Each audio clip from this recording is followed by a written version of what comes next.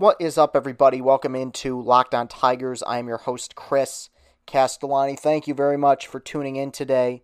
It is Friday, September 4th, 2020. I'm very exhausted right now. It's 12:44 a.m.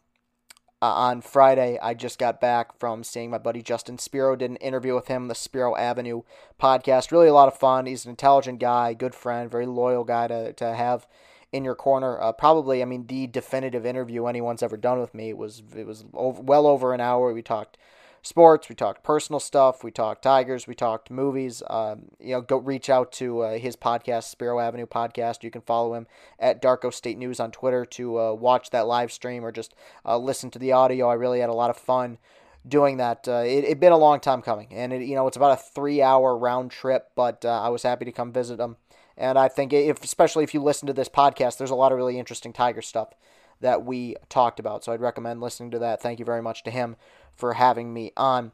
Today's show is probably going to be a short one. No Tigers game last night. And today they have a doubleheader. I will preview that in segment number 2. But as is kind of the case when the Tigers don't play a game, it gives me the opportunity to just talk about certain things I want to talk about throughout baseball. And there have been several interesting storylines, as there always is, throughout baseball in this very short 60-game season, which is now over halfway through. I think every team, and maybe not the Cardinals, but I think pretty much all teams have played well over half their games. A few things I've noticed, especially now that the trade deadline has passed, a few teams that have kind of caught my eye. I want to talk about some very intense developments that went down over the last couple days when the Rays and the Yankees went up against each other and the guys were getting thrown at. And John Boy did such a great video breaking it down. I know there's some controversy surrounding him and how he looked at the Astro stuff. I didn't really have much of a problem with it. I like the guy. I think he grows the game. I think he's a great content creator. But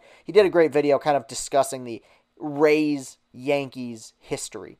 And what I've come away from this with is, one, Kevin Cash is a rock star. Kevin Cash is one of the best managers in baseball right now, and he's a perfect Rays manager, but he is so going to follow in the same path that Madden did. Like, once his contract runs out, he's going to find another place with actual money and a big budget and highly touted players, and he's going to thrive. That dude has a chip on his shoulder that I think is awesome. And I watched that series. I watched the Yankees go up against the Rays. I saw Tyler Glasnow outpitch Garrett Cole. I saw Garrett Cole get beat up a little bit. I saw a very frustrated, very, very frazzled New York Yankees club. Now, I'll talk about the Yankees here in a second because I think early on this season they looked like a team that looked like the best team in the American League, arguably the best team in baseball. They've fallen off substantially over the last couple weeks. They're still very good. They're still going to make the playoffs, and I'm sure we'll make some sort of run at it. But I want to talk about the Rays here for a second. I love the Tampa Bay Rays. They're one of my favorite teams to watch every year. And I've said this before, but the Tampa Bay Rays should lose 90 games every single season. They have zero fanfare. They play in a tin can of a stadium. It's the worst ballpark in maybe, if you include minor league parks, I think it still might be the worst ballpark in all of baseball. It's a dump. I've been there. I thought it was fine, but I fully acknowledge it's incredibly flawed and there's nothing unique or charming about the place whatsoever. They have no budget. They have no money at all. And yet, year in and year out, pretty much for the most part since 2008. So we're coming up, this is, the 13th year, since then. I would say 8 of those years, at least, they've ranged from being really good to just slightly competitive. And this year's version of the Rays is really good. And what I love about them so much is, they are not a more talented team than the New York Yankees. They aren't more talented than some of the teams in their own division. But they don't play like it. They have a lot of young guys with a whole lot of confidence. And I remember watching them in the postseason last year, but even before that, when they clinched the wild card spot and they showed Kevin Cash in the locker room before they popped champagne, and he said, look, everyone says we're not good enough here. Everyone says we don't have the players. Everyone says we don't have the budget. But guess what? We were better than the Red Sox this year. We made the playoffs this year. Nobody thinks we'll be able to win the wild card game. Nobody thinks we'll be able to beat Houston. I think we're pretty darn good, and I think people need to start realizing it. And they went to Oakland, smacked the hell out of Oakland. I mean, just slapped them silly in the wild card game, and gave Houston an unbelievable run. I mean, they were one Garrett Cole away from going to the ALCS last year. That was an incredible 5-game battle that they had against the Astros. It's a team that doesn't waste at-bats. It's a team with a really good manager who's good strategically. They manage the bullpen well. I so desperately want to be on board with the Tampa Bay Rays winning the pennant this year. Winning the World Series is a bit far-fetched. I'll talk about why in a second, but at least winning the pennant.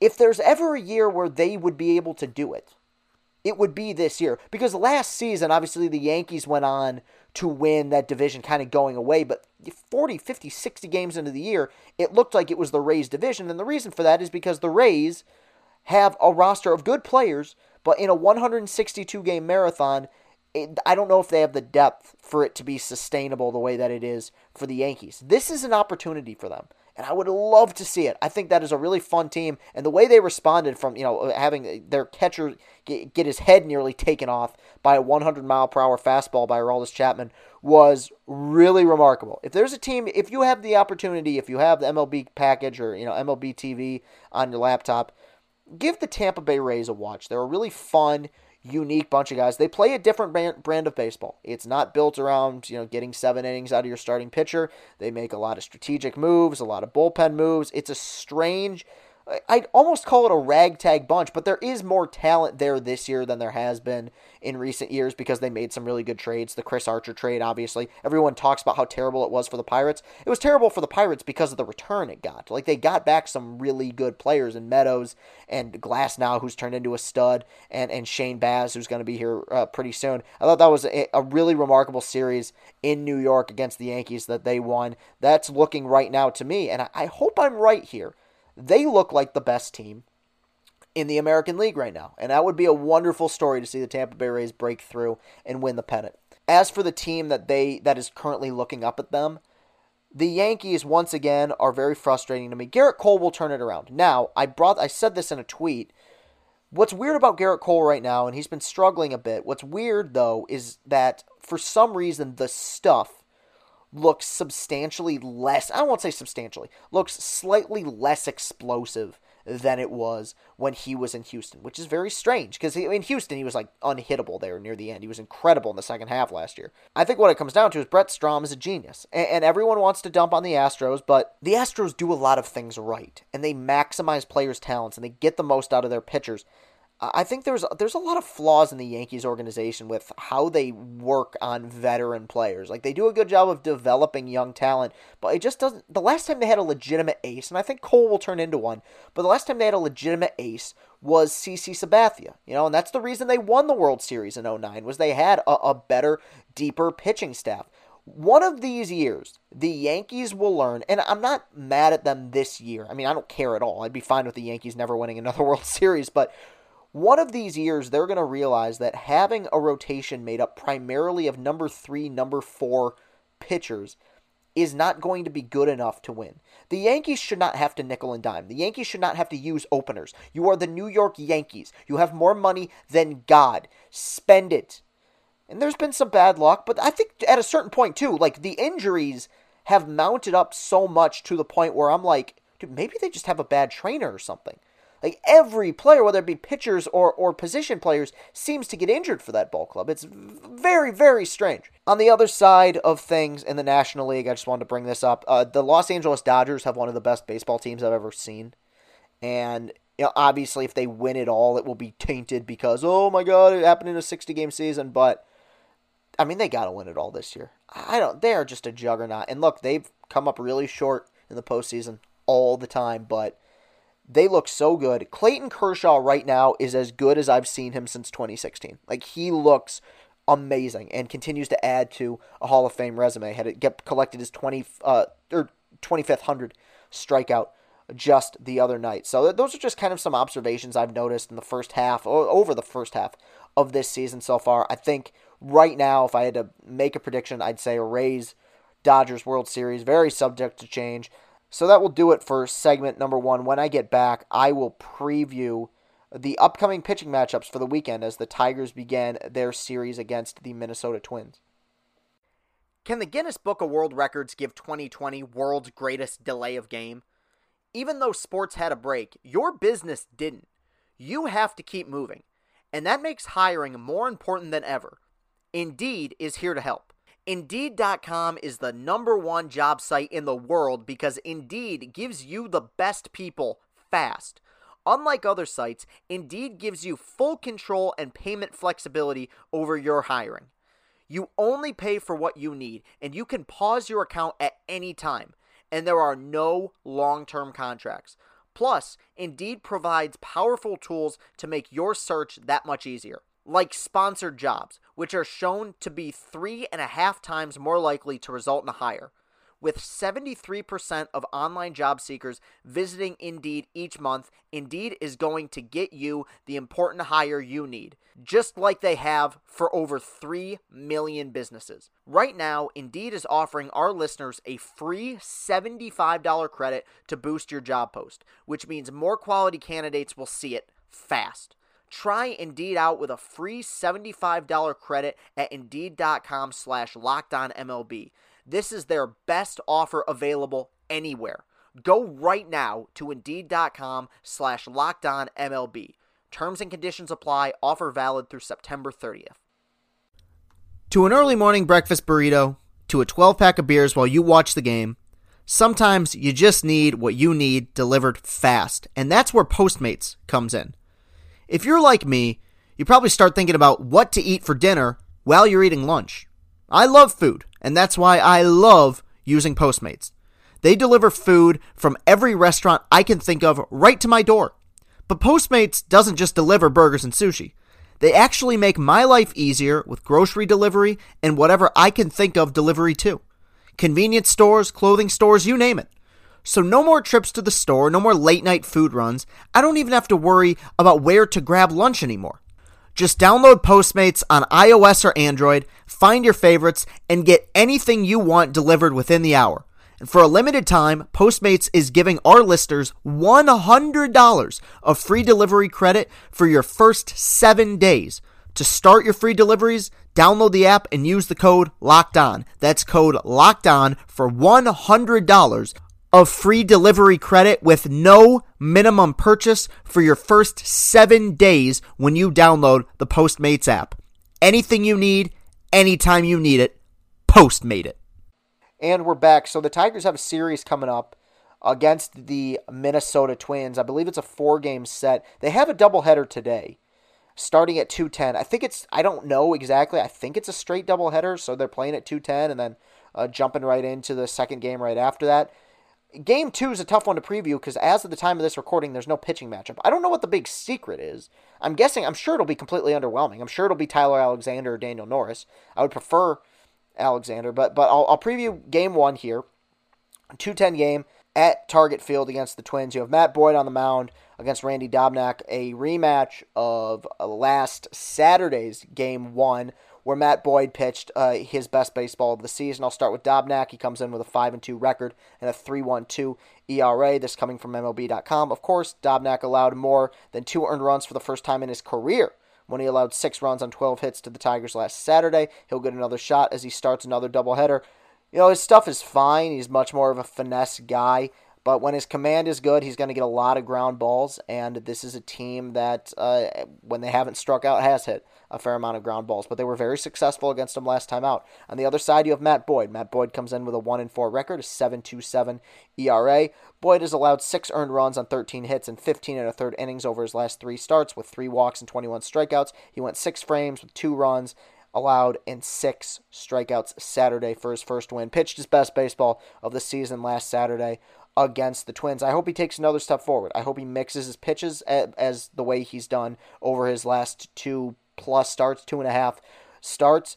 If so, he's a weapon. You know, as critical as I've been of the guy, he has the capability of going substantial stretches in which he's pitching some really good baseball. I truly hope that continues. Game 2 is a tough one to preview. There's no pitching matchup listed, so I'm just going to jump right ahead to Saturday's game, a 7-10 ball game. You have Kenta Maeda going for the Twins. He comes in with a 4-1 record and a 2.53 ERA. Maeda has completed at least 5 innings while allowing no more than 3 runs in all 7 of his starts this season, but he took his first loss as a Twin against the Tigers in his last outing. He's been very good for them. Even his last time out, you could tell the stuff was solid. He's an in-between pitcher because he's probably, in terms of his stuff, considered more of a finesse guy, but with that frisbee slider he throws, he has the capability of getting a lot of strikeouts. He's a good pitcher. That was a very good trade for the Twins. He's been probably their most consistent starter so far this year. And on the other side, you have Tarik Skubal, coming in with a 1-1 record and a 6.75 ERA. Skubal earned his first major league win Saturday with 2 runs on 3 hits over 5 innings. The highly regarded prospect will give a nice test with a rematch against a bolstered Twins lineup. A step forward for Skubal in his last outing. I cannot deny that. I also think that he was the beneficiary of some good luck. I would like to see, now in his second start, while obviously did not go very deep, I noticed him, I think, kind of pitching for contact a little bit more. Or maybe it was just the lineup he was facing. The Twins do not strike out a ton. When they do put the ball in play, they hit for a lot of power. I would like to see him really pounding the zone, getting ahead with his heater, and putting guys away with those really good off-speed offerings that he has. If so, I think he'll be incredibly successful. I still like Tarik Skubal a lot. And, of course, on Sunday, you have another game in Target Field. Rich Hill going for the Twins. He comes in with a 1-1 record and a 3.94 ERA. Hill failed to escape the 4th inning for the second time this season when his start against the White Sox spiraled out of control on Monday. Hill faced the Tigers for the first time since 2017. A strange pitcher, Rich Hill, formerly of the University of Michigan, been in the league a long time. An incredible story. I mean, a great turnaround. He's a guy that he doesn't seem like a lot of guys trust, a lot of managers trust. He doesn't go deep into ball games, but when he's on and when he's really pounding the zone with that curveball, which is a phenomenal pitch, he throws it from different arm slots, can throw it 12-6. I mean, it's a really effective pitch for him and has been for a long time. He can be a guy who can give you 6-7 innings, but it seems like nowadays, especially with his history of injury, he's more likely to be a guy who's going to give you his best 3 or 4 frames. And that's kind of the nature of him as a pitcher and the nature of baseball in 2020. And, of course, for the Tigers, you have Casey Mize, who comes in with an 0-1 record and a 6.75 ERA. The Bigs have been an adjustment for top pitching prospect Mize, who has battled some command issues, even with a wipeout slider, splitter, whatever you want to call it. He threw 67 pitches over 3 innings in a no-decision Sunday. Pedro Martinez did a really good piece on Casey Mize on MLB Network. I'm sure you can find it on Twitter or on YouTube, where he talked about some of the strain that he thinks is being put on his arm right now, and he's not doing full extension on his delivery. He delivered it much more eloquently and smarter than I ever could, but I really want to see Mize. I'm not saying that, go 6 innings, give you 6 scoreless frames. I think the command, if he continues to not be able to consistently throw strikes, will be the first legitimate cause for concern here. Because it doesn't make sense for a guy who's been so good at throwing strikes throughout his minor league career and in college to get to the major league level and struggle with command the way he has. The stuff is still great. It's a difficult lineup to face. Donaldson is back. He's incredible, right? He's healthy. When he's on, he's one of the best hitters in baseball. There's not a whole lot of automatic outs in that lineup, but one thing that needs to be instilled in all these young guys is, look, if you got good command, everything else will solve itself. Because the stuff here for all these guys is phenomenal. What will be important for them is confidence, is getting ahead in counts, and trusting their stuff. I think we saw Mize on Sunday, the last time he pitched, not trusting his stuff. And he was bouncing splitters. Command was bad, but he didn't throw like a single cutter all game. And that makes me think he didn't trust it or wasn't confident with it. You're not going to survive pitching in the major leagues if one of your best pitches isn't being thrown.